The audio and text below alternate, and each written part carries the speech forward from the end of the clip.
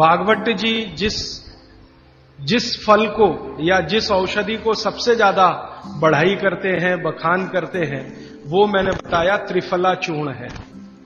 भागवत जी का ये कहना है कि पृथ्वी पर अगर कोई अमृत चीज है, अमृत तत्व है, तो वो ये त्रिफला है। त्रिफला में 3 फल हैं, आंवला है, बहेड़ा है, हरडे है। लेकिन जो महत्व की बात आपको समझने की है वो ये कि हर बहेड़ा आंवला इसको हमेशा 1, 2, 3 के अनुपात में ही उपयोग करें। भागवत जी ने त्रिफला उपयोग करने के लिए बोला है, लेकिन उसके साथ उन्होंने एक महत्व की बात जोड़ी है कि इसको अकेला कभी भी उपयोग ना करें, या तो इसमें गुड़ मिलाएं या तो इसमें शहद मिलाएं। अकेला उपयोग करना हो तो ज्यादा दिन ना करें, नहीं तो आपको कुछ कमजोरी सी महसूस होगी। ज्यादा दिन से मतलब 3 महीने के आगे ना करें। तो मैंने जो बताया, रात को अगर त्रिफला ले रहे हैं तो या तो आप दूध के साथ लें, पानी के साथ त्रिफला लेना माने अकेला त्रिफला लेना, ऐसा माना जाता है। दूध के साथ अकेला नहीं है, गुड़ के साथ अकेला नहीं है और शहद के साथ अकेला नहीं है। त्रिफला में तीनों के बारे में मैंने कल थोड़ा थोड़ा आपको बताया था। ऐसे ही भागवत जी कहते हैं त्रिफला जैसी ही एक वस्तु है, त्रिकटु है। फिर ऐसे कर करके उन्होंने पूरी एक सूची बताई है। अब मैं उसको विस्तार में नहीं जाना चाहता, क्योंकि थोड़ा समय कम पड़ रहा है मेरे पास और मुझे आगे की कुछ बातें जो छूटी हुई हैं वो बतानी है। त्रिफला जैसी कुछ वस्तुओं के बारे में मैंने कल कहा था, जीरे के बारे में कहा था, आपको थोड़ा हींग के बारे में कहा था, अजवाइन के बारे में कहा था। ऐसे ही अपने घर में एक बहुत अच्छी चीज है जिसके बारे में मैं कल छूट गया बोलना, लेकिन बोलना जरूरी है। वो है मेथी का दाना। भागवत जी कहते हैं कि अपने रसोई में आंवला, हरडे, बहेड़ा, इन तीनों के बाद कोई अच्छी चीज है तो अजवाइन, फिर उसके बाद बोला तो जीरा, फिर उसके बाद बोला तो हींग, और उसके बाद फिर वो बोलते हैं सबसे अच्छी चीज है मेथी का दाना। इस मेथी के दाने के बारे में इसकी जो विशेषता है मेथी की, ये वात नाशक है और कफ नाशक है।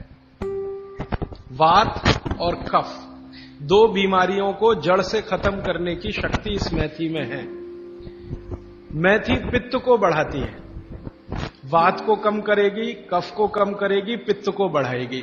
इसका मतलब यह हुआ कि मेथी उपयोग अगर आप करते हैं तो वात की बीमारियां खत्म हो जाएंगी पूरी तरह से, और कफ की बीमारियां खत्म हो जाएंगी पूरी तरह से। पित्त की बीमारियां बढ़ सकती हैं क्योंकि मेथी पित्त को बढ़ाती है। तो जिन लोगों को पित्त की बीमारी पहले से है, उनके लिए विनती है कि वो मेथी का उपयोग ना करें। जिनको पित्त की बीमारी पहले से है वो मेथी का उपयोग ना करें। पित्त की बीमारी आप समझते हैं, एसिडिटी होना, हाइपर एसिडिटी होना, अल्सर होना, पेप्टिक अल्सर होना, मुंह में पानी आना, खाने का हजम नहीं होना, खाना खाने के 2-3 घंटे बाद भी खाने का टेस्ट मुंह में रहना, डकारे आना वगैरह वगैरह, हिचकी आना, ये ज्यादातर पित्त से जुड़ी हुई बीमारियां। तो मेथी के लिए भागवत जी कहते हैं कि पित्त के रोगी छोड़कर वात और कफ के रोगी इसको भरपूर मात्रा में ले सकते हैं। अब वात की बीमारियां अगर आपकी हैं, घुटने दुखना, कमर दुखना, कंधे दुखना, जोड़ों का दर्द, मेथी का उपयोग जरूर करें, जरूर करें। अब आप पूछेंगे जी मेथी का उपयोग करने का तरीका बहुत सरल बताया भागवत जी ने कि रात को 1 गिलास गुनगुने पानी में या गर्म पानी में 1 चम्मच मेथी दाना डाल दें, रात भर उसको रखें, सुबह उठकर मेथी दाने को चबा चबा के खाएं। चबा चबा के खाने का महत्व बहुत है। कई लोग मेथी की फंकी लेते हैं, पिसा हुआ मेथी होता है ना, उसकी फंकी लेते हैं, लेकिन फंकी का महत्व इतना नहीं है जितना चबाकर खाए हुए मेथी का है। क्यों?